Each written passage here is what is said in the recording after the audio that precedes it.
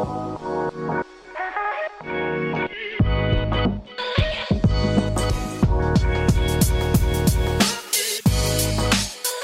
everyone, Sean here, bringing you a special throwback this week. If you're anything like me, you have spent a big chunk of your Q4 inside of the annual planning process for next year, getting your team ready for 2020, getting your go-to-market ready for 2020.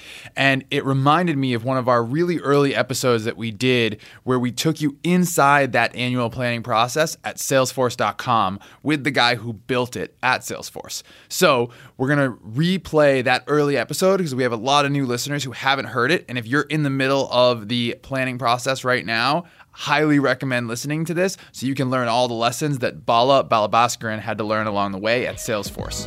Hope you enjoy. Hey everyone, welcome back for another episode of Operations, the show where we look under the hood of companies in hypergrowth. My name is Sean Lane. Whether you have 5 salespeople at your company or 5,000, chances are you go through some kind of annual planning process. What you probably don't have is a planning process that includes 400 people, 1,500 spreadsheets, and 8 months worth of iterations. But that's exactly what today's guest, Balabaskaran, found when he got to Salesforce in 2012. Whether you're a veteran of the annual planning process or you're about to put together an operating plan for the first time, Bala is your guy.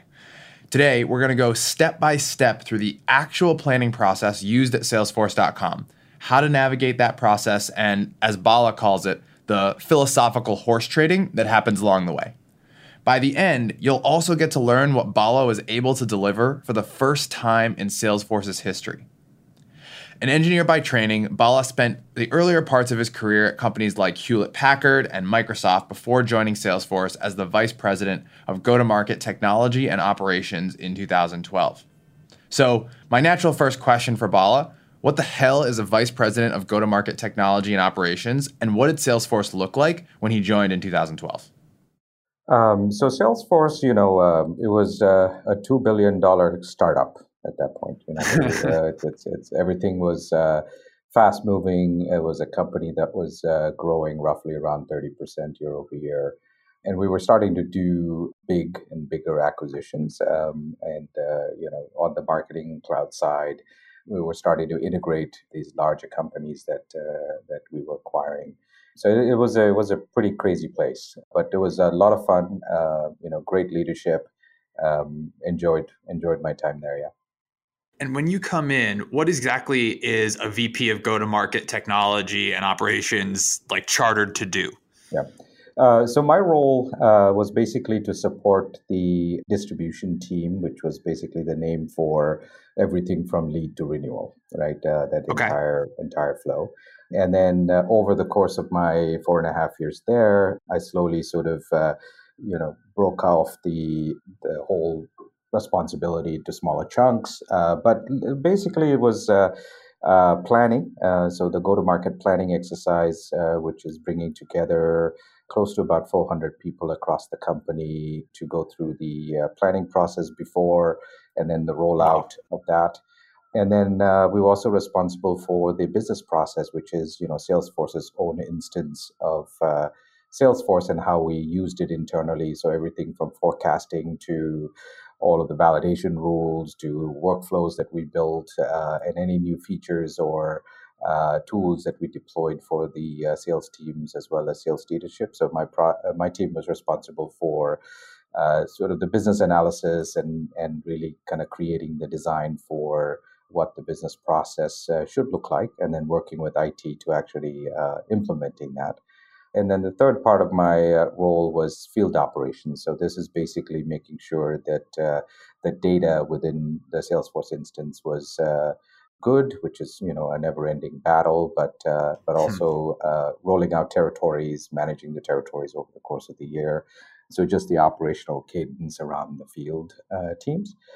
And but it didn't include like deal desk and commissions, but so we were mostly responsible for kind of getting the commissions data to the team, but not actually doing the commissions work.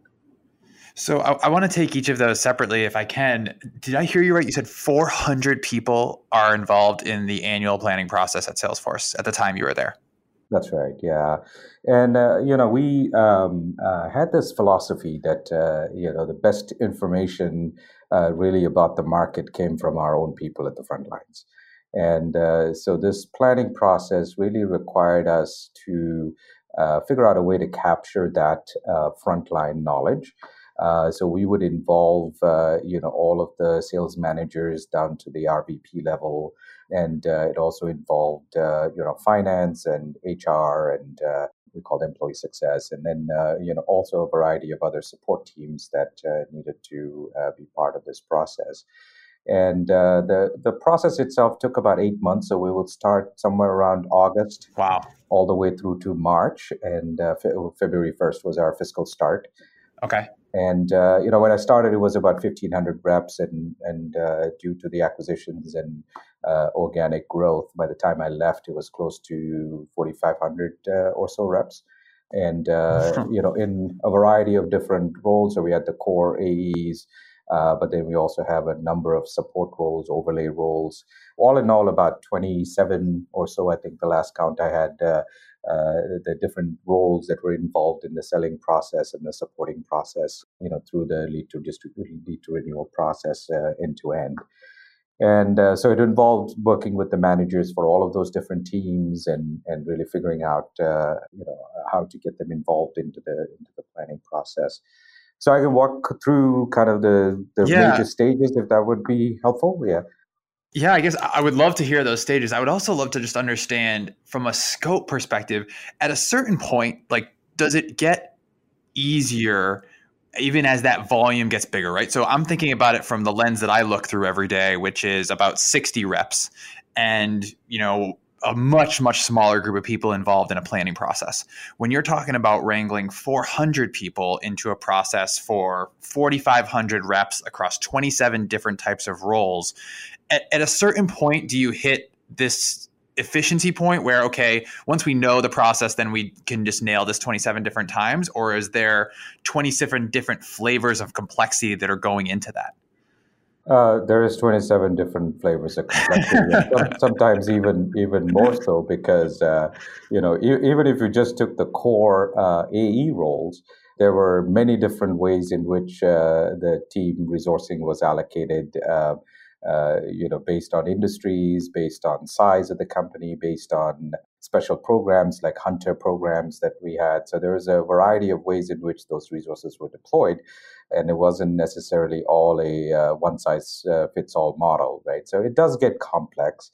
Mm. And when I started, we actually were doing this entirely on spreadsheets. Wow. Right. And I think my team had this high value job of pulling all of the spreadsheets together during this planning process, which was, not a great value add, not a great way to motivate your team, but something that needed to be done to kind of get data into a central place where we can sort of analyze the impact and so on. So it does get complex. I'd say it gets complex. 1,500 reps to 4,500 reps across 27 different roles, 27 different flavors of planning in a manual process in spreadsheets. So yeah, I'd say complex is the right way to describe the process. By the way, the next time you're thinking to yourself, oh, our processes are too manual, we don't have enough automation or systems in place, take solace in the fact that at 4,500 salespeople, Salesforce was still planning their year in spreadsheets with contributions from 400 different people. Anyways, this whole thing took Bala and his team 8 months. 8 months, that's 2/3 of the year spent on this process. So here's what we're gonna do. It's a huge process, so we've got to break this thing down. If you aren't satisfied with the way your planning process went last year, or you're already starting to look ahead to 2020, we're gonna break this thing down to the 6 steps you need to follow to build an operating plan like Salesforce.com. All right, ready to go? Step 1, analyze and refresh your data.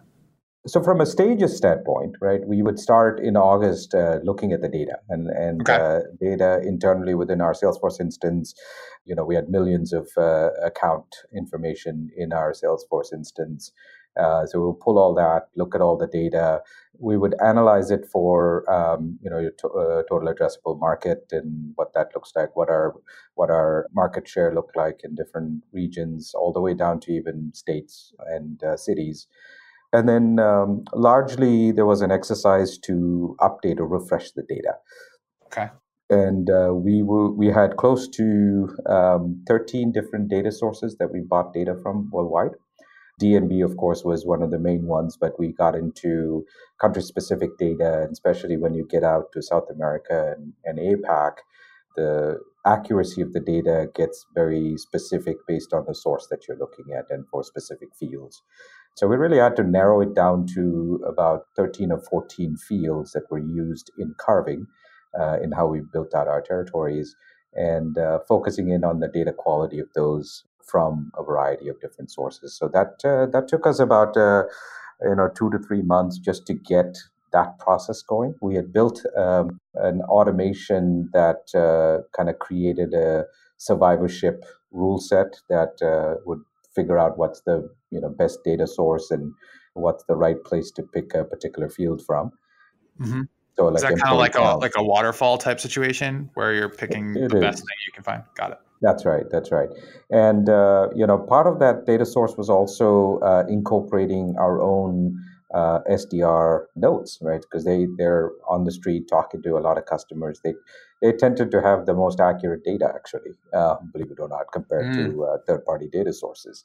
So we had to figure out a way to bring that into the process.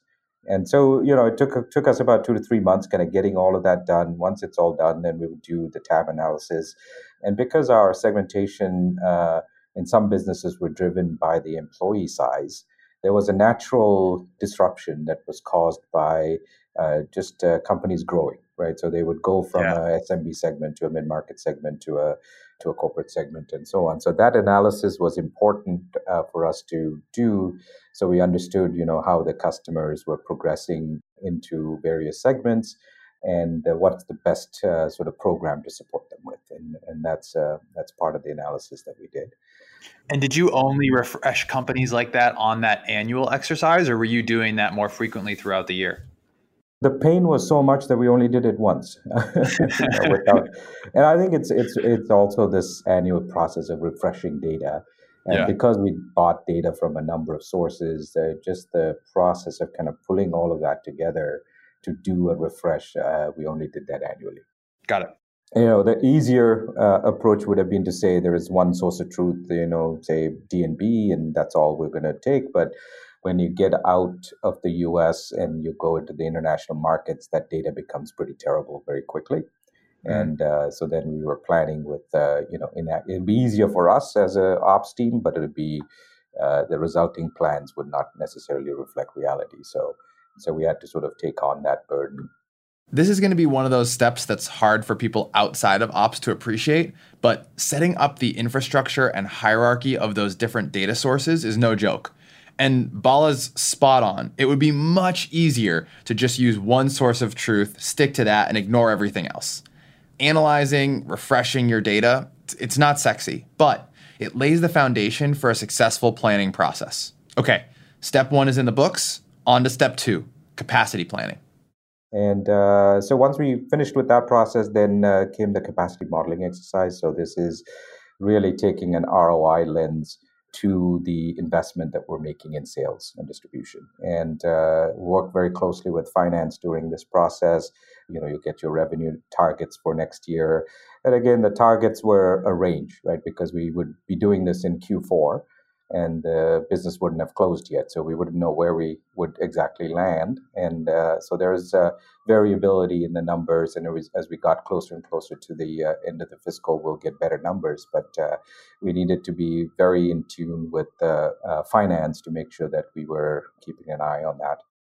Bala told me that part of keeping in tune with finance meant that targets for the following year were constantly fluctuating based on the team's performance in the last quarter of the year. So if you blow out your number in Q4, guess what? Your number for the following year is probably going up. Or as Bala told me, no good deed goes unpunished.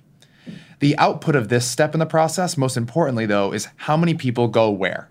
Once you've got that capacity nailed, it's time to get a little bit more specific. Step 3, segmentation.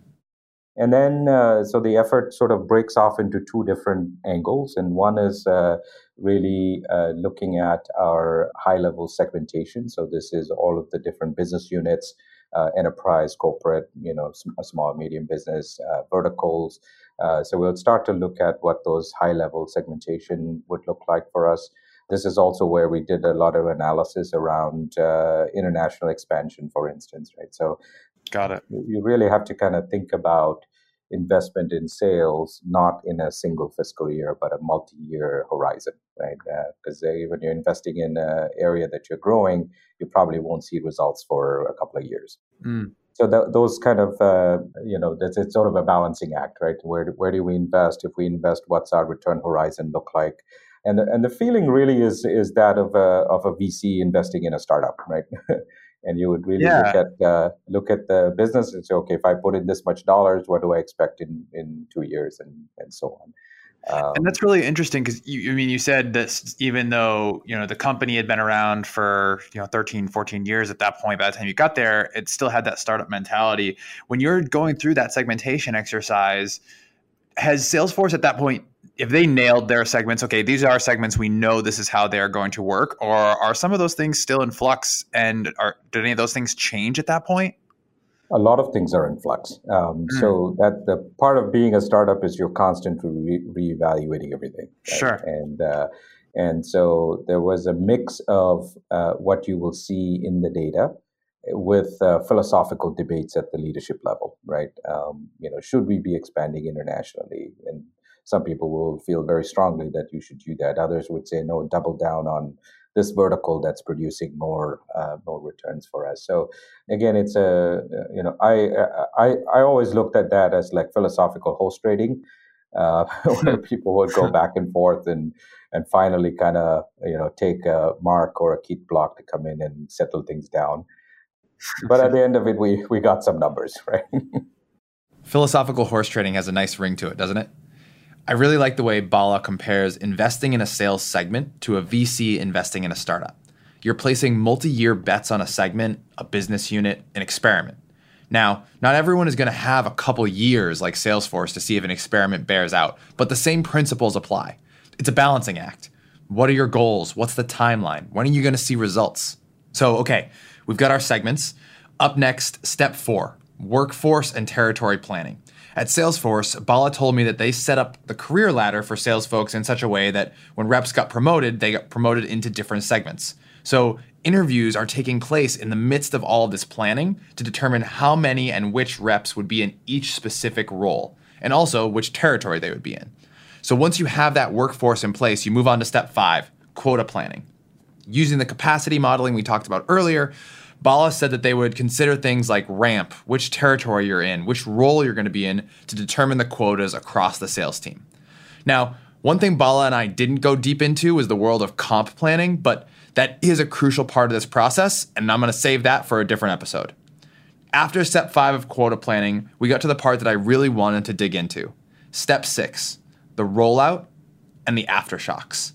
The process for taking months of work and putting it out there into the world, the communication involved in that, and how that process evolved over the course of Bala's time at Salesforce. The idea was that first of the fiscal year in February, we would take a couple of weekends to roll out all these changes into Salesforce. And believe it or not, it actually took us a lot longer than that. It used to be about 60 days after the start of the fiscal that we would have all the roles with their territories and so on. And that was because we were essentially data loading spreadsheets, right? Wow. And we would run into errors and assumptions that were made during carving, and the carving spreadsheets were a point in time snapshot of the data.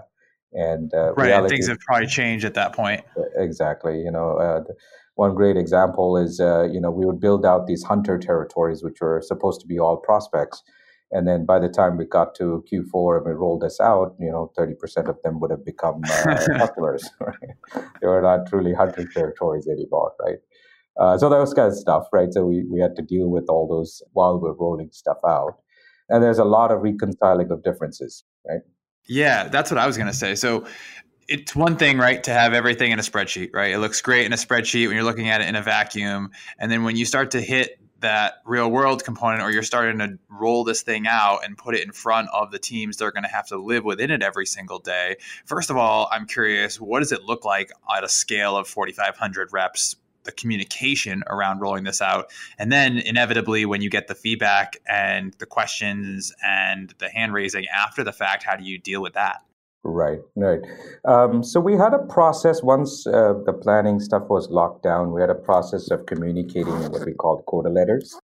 And so the quota letters would basically describe the territory that was carved, some of the metrics associated with that territory, and what the quota looks like, right, for that particular territory. So it wasn't necessarily the comp plan. It was basically the structure of the territory that would go out.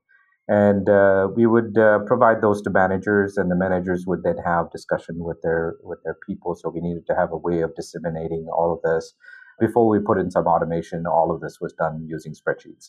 And so a manager would get a spreadsheet that explained how the territories were carved, what are the metrics that were used for carving and balancing those territories.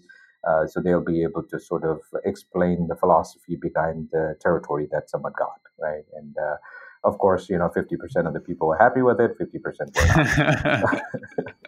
not. But that's kind of the dissemination of information. But the challenge that we dealt with there was, as the territories got smaller and smaller and smaller, because we were growing at about 30% year over year, which meant that everybody's territories, we had to take 30% of the accounts out of everybody's territories to create new territories. And so that was sort of a process that we gave the managers control over, the frontline managers control over which accounts to sort of release. And they did this based on not wanting to disrupt the customer relationship, right? So if they felt like the AE had a strong relationship with the customer, that they would want to make sure that that continuity was there, and so on. So, we'll, as part of the data exercise up front, we would get this list of accounts that we can pull out of territories and kind of create new territories from. So as the territories got smaller and smaller, the impact of, let's say, bad data was pretty huge. Yeah. Right. So you could end up pulling out an account of a sizable potential out of somebody's territory, and that could totally destroy their money making ability. Their year. Yeah, exactly.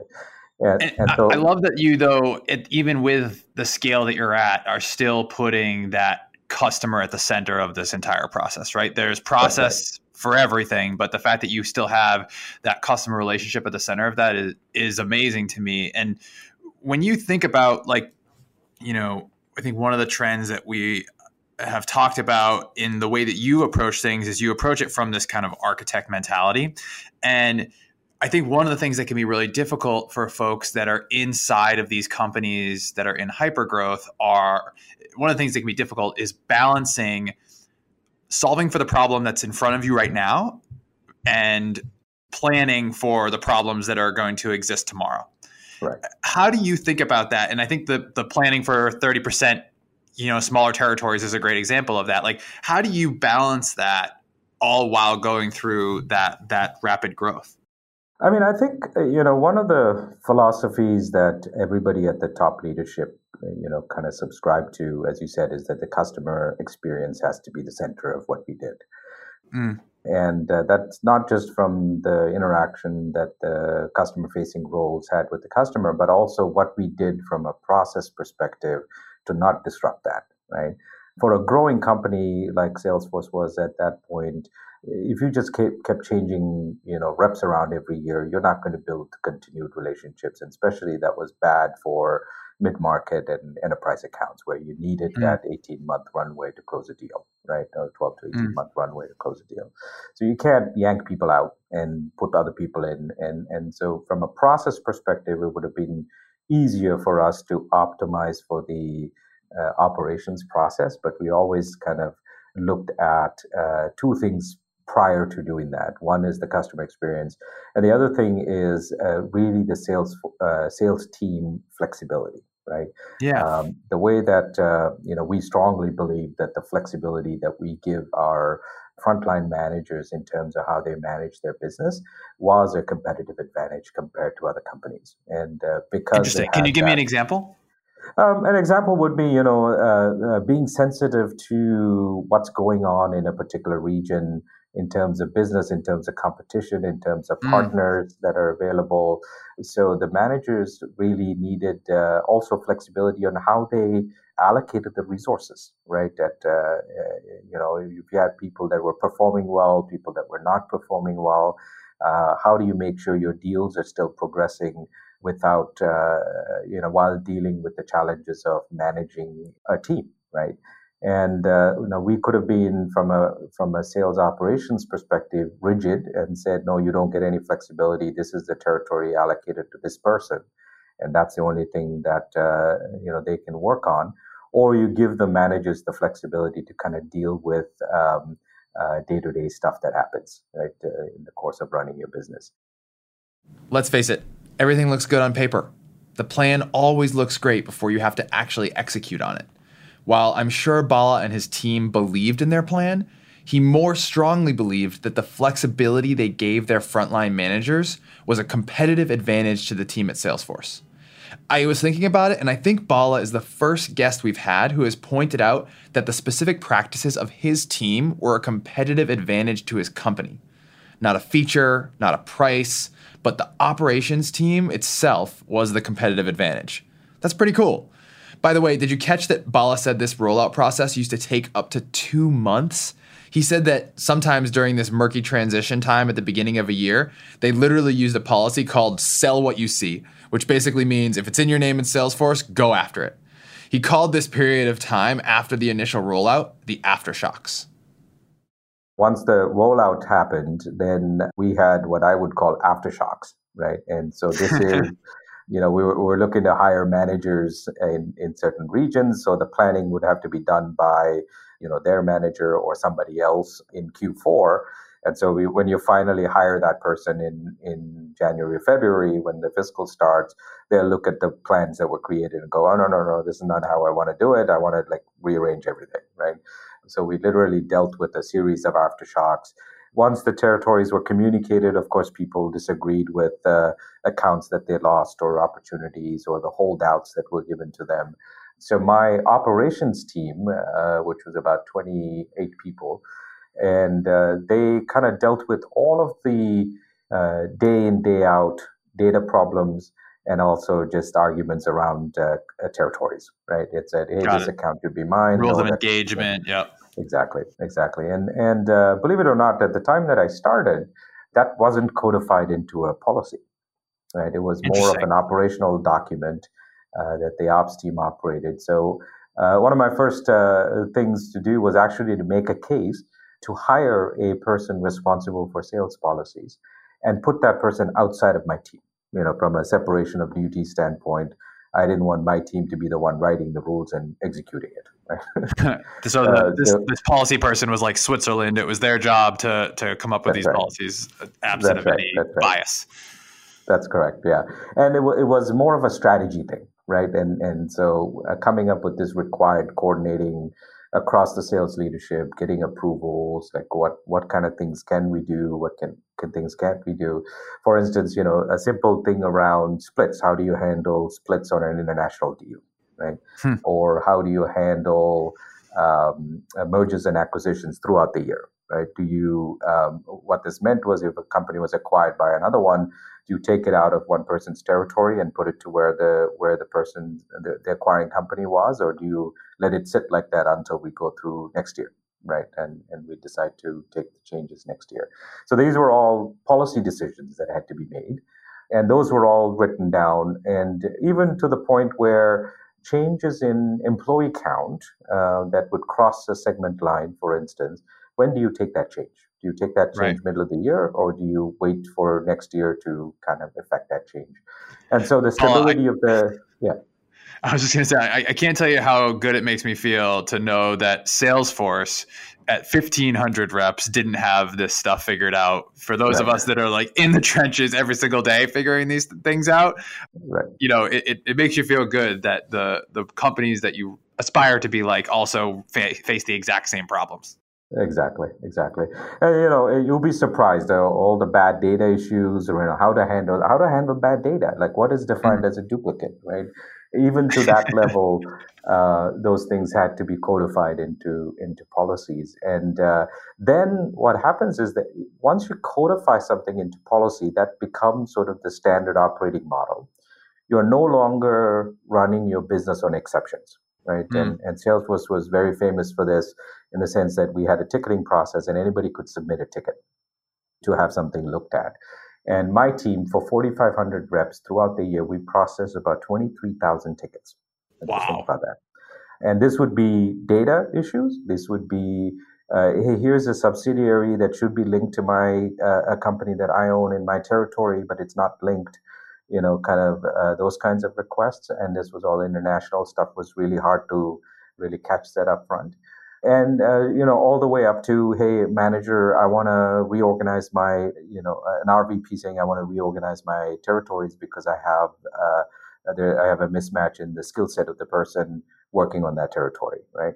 So all of those kinds of issues, we would process them as tickets. But what made life easier is when you have those codified as policies, we Yeah. could actually turn away 30% of those tickets because they were not according to policy. Yeah. No way you're Right. able to process that volume without some sort of reference point. That's right. And the side effect, of course, of writing down these policies is that now you can automate it, Mm. right? And so that's really where we engaged. We had two dedicated Scrum teams to help my team, and we had some of our leadership go fight for budget, and we had a 3-year program that was really about improving the automation around a lot of these things. And and all of the automation was done based on the policies that have been documented because now it becomes repeatable, right? And that's really the secret sauce is really if you can make it repeatable, then you can automate it. If you can automate it, then you can scale. And that's really the learning for me. Yeah, of course. And the process that you originally described with 400 people, and I think you originally told me 1,500 different spreadsheets. What does that Right. look like in the after picture once you've added some of this automation and scalability to the process? Yeah, so we built a system, customized, custom built on Salesforce, within Salesforce, to really be the planning platform, right? And so we built an environment that would suck data from our transactional runtime system into this org that basically contained data for planning, and we would enable a sync between the two on a periodic basis. But the idea was then all of the planners were working off of the same set of data, right? So Mm. you're not dealing with copies of data, but you're all looking at the same data at the same time. So when people move things around, you would see that in the system as opposed to on your spreadsheet, right? So that kind of reduced a lot of the semantic issues that we dealt with, even just definitional issues that we dealt with, right? Like what is the definition of this segment here versus in another region, right? In Europe, the mid market could be, from employee range this to this, versus in the US, that would be much smaller, right? So Mm. those kinds of definitional challenges were also easier to deal with now that you had one place that you're putting everything into. Right. They're all systematized. That's right. And in addition to that, we also had not just the people that were carving the territories, but as I mentioned, we also have the employee success team that's now, or the HR team that's actually working on who do we promote into what roles and how many people do we need to go hire? What's the pipeline for that look like? All of that data was also now being put into the same place, which allowed us to sort of compare and contrast kind of the territory structure we were building with the people that would go into them, right? And that allowed for a much simpler process in terms of planning. And we didn't have people that whose sole jobs was to put spreadsheets back, and they could do much more higher value stuff like analyze this data and provide suggestions, right? And I would assume it would made it more transparent too, right? It did, it did. Now that transparency also has its challenges, right? Because Of course. when you expose a lot of the planning data to even people at the frontline level, there could be adverse reactions to the current year sales, right? So if you know that you're going to lose these bunch of accounts next year, you probably won't invest time in it, right? And so yeah, we had to be careful about when we revealed what to what level of the organization. And the best part, of course, at the end of this is that we could just sync the data from this planned environment into our live production system, right? And so that process of pushing the data out no longer involved running data loader on like 15, 20 machines at the same time, to now more of an integrated process where the data would naturally flow from this central environment into the production environment. Bala's secret sauce: if you can make it repeatable, then you can automate it. If you can automate it, then you can scale.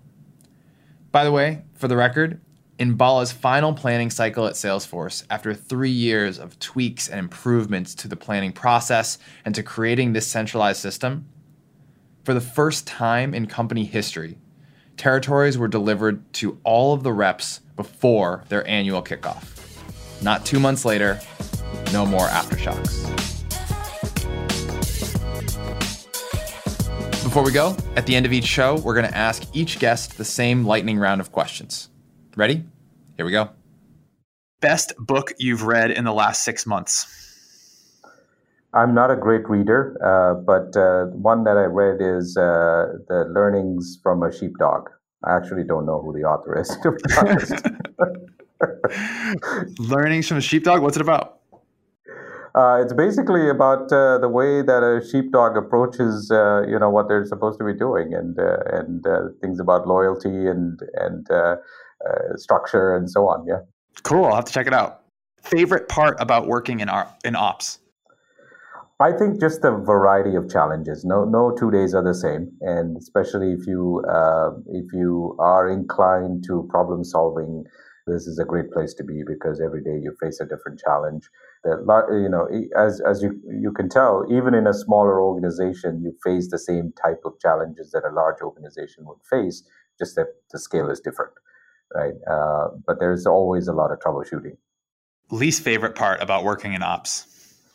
Late nights, especially when those time frames come up for rolling out stuff, or you're responsible for production success of the business, right? So those are not really fun, but those are an inherent part of what you need to do. I can sense a lot of people listening nodding their heads on that one. Someone who impacted you getting the job you have today?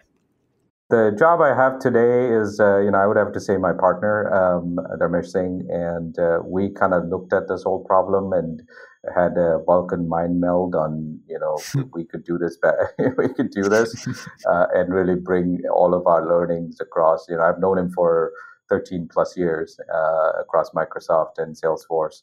And so, we kind of went, oh my God, this is a pain that we can really solve and bring it down to the mid-market who can't afford to throw resources at this.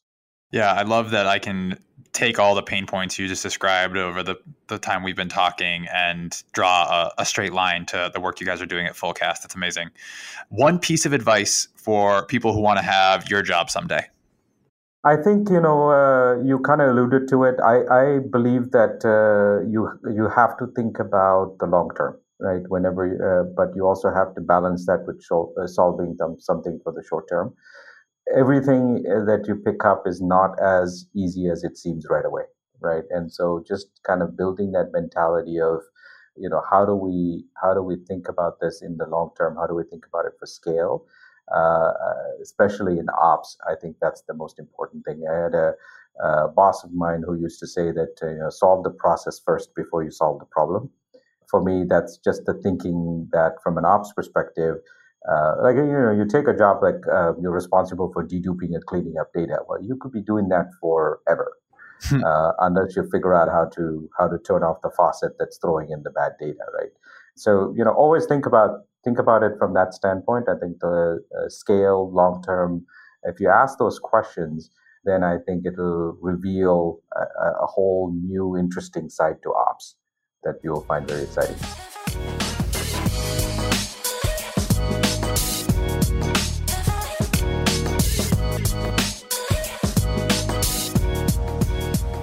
Thank you so much to Bala for joining us on today's show and giving us that step-by-step framework for how to build an operating plan. By the way, as we mentioned, Bala now is the co-founder of Fullcast.io, where they're building software to help link that sales planning process to operational execution. So go ahead and check them out. Thanks so much for everybody for tuning in and listening. Leave us a 6-star review on Apple Podcasts if you're enjoying the show. If you have some feedback for Bala or for myself, you can tweet at me at ShawneeBiz. Leave me a message on LinkedIn. That's going to do it for us for this week. We'll see you next time.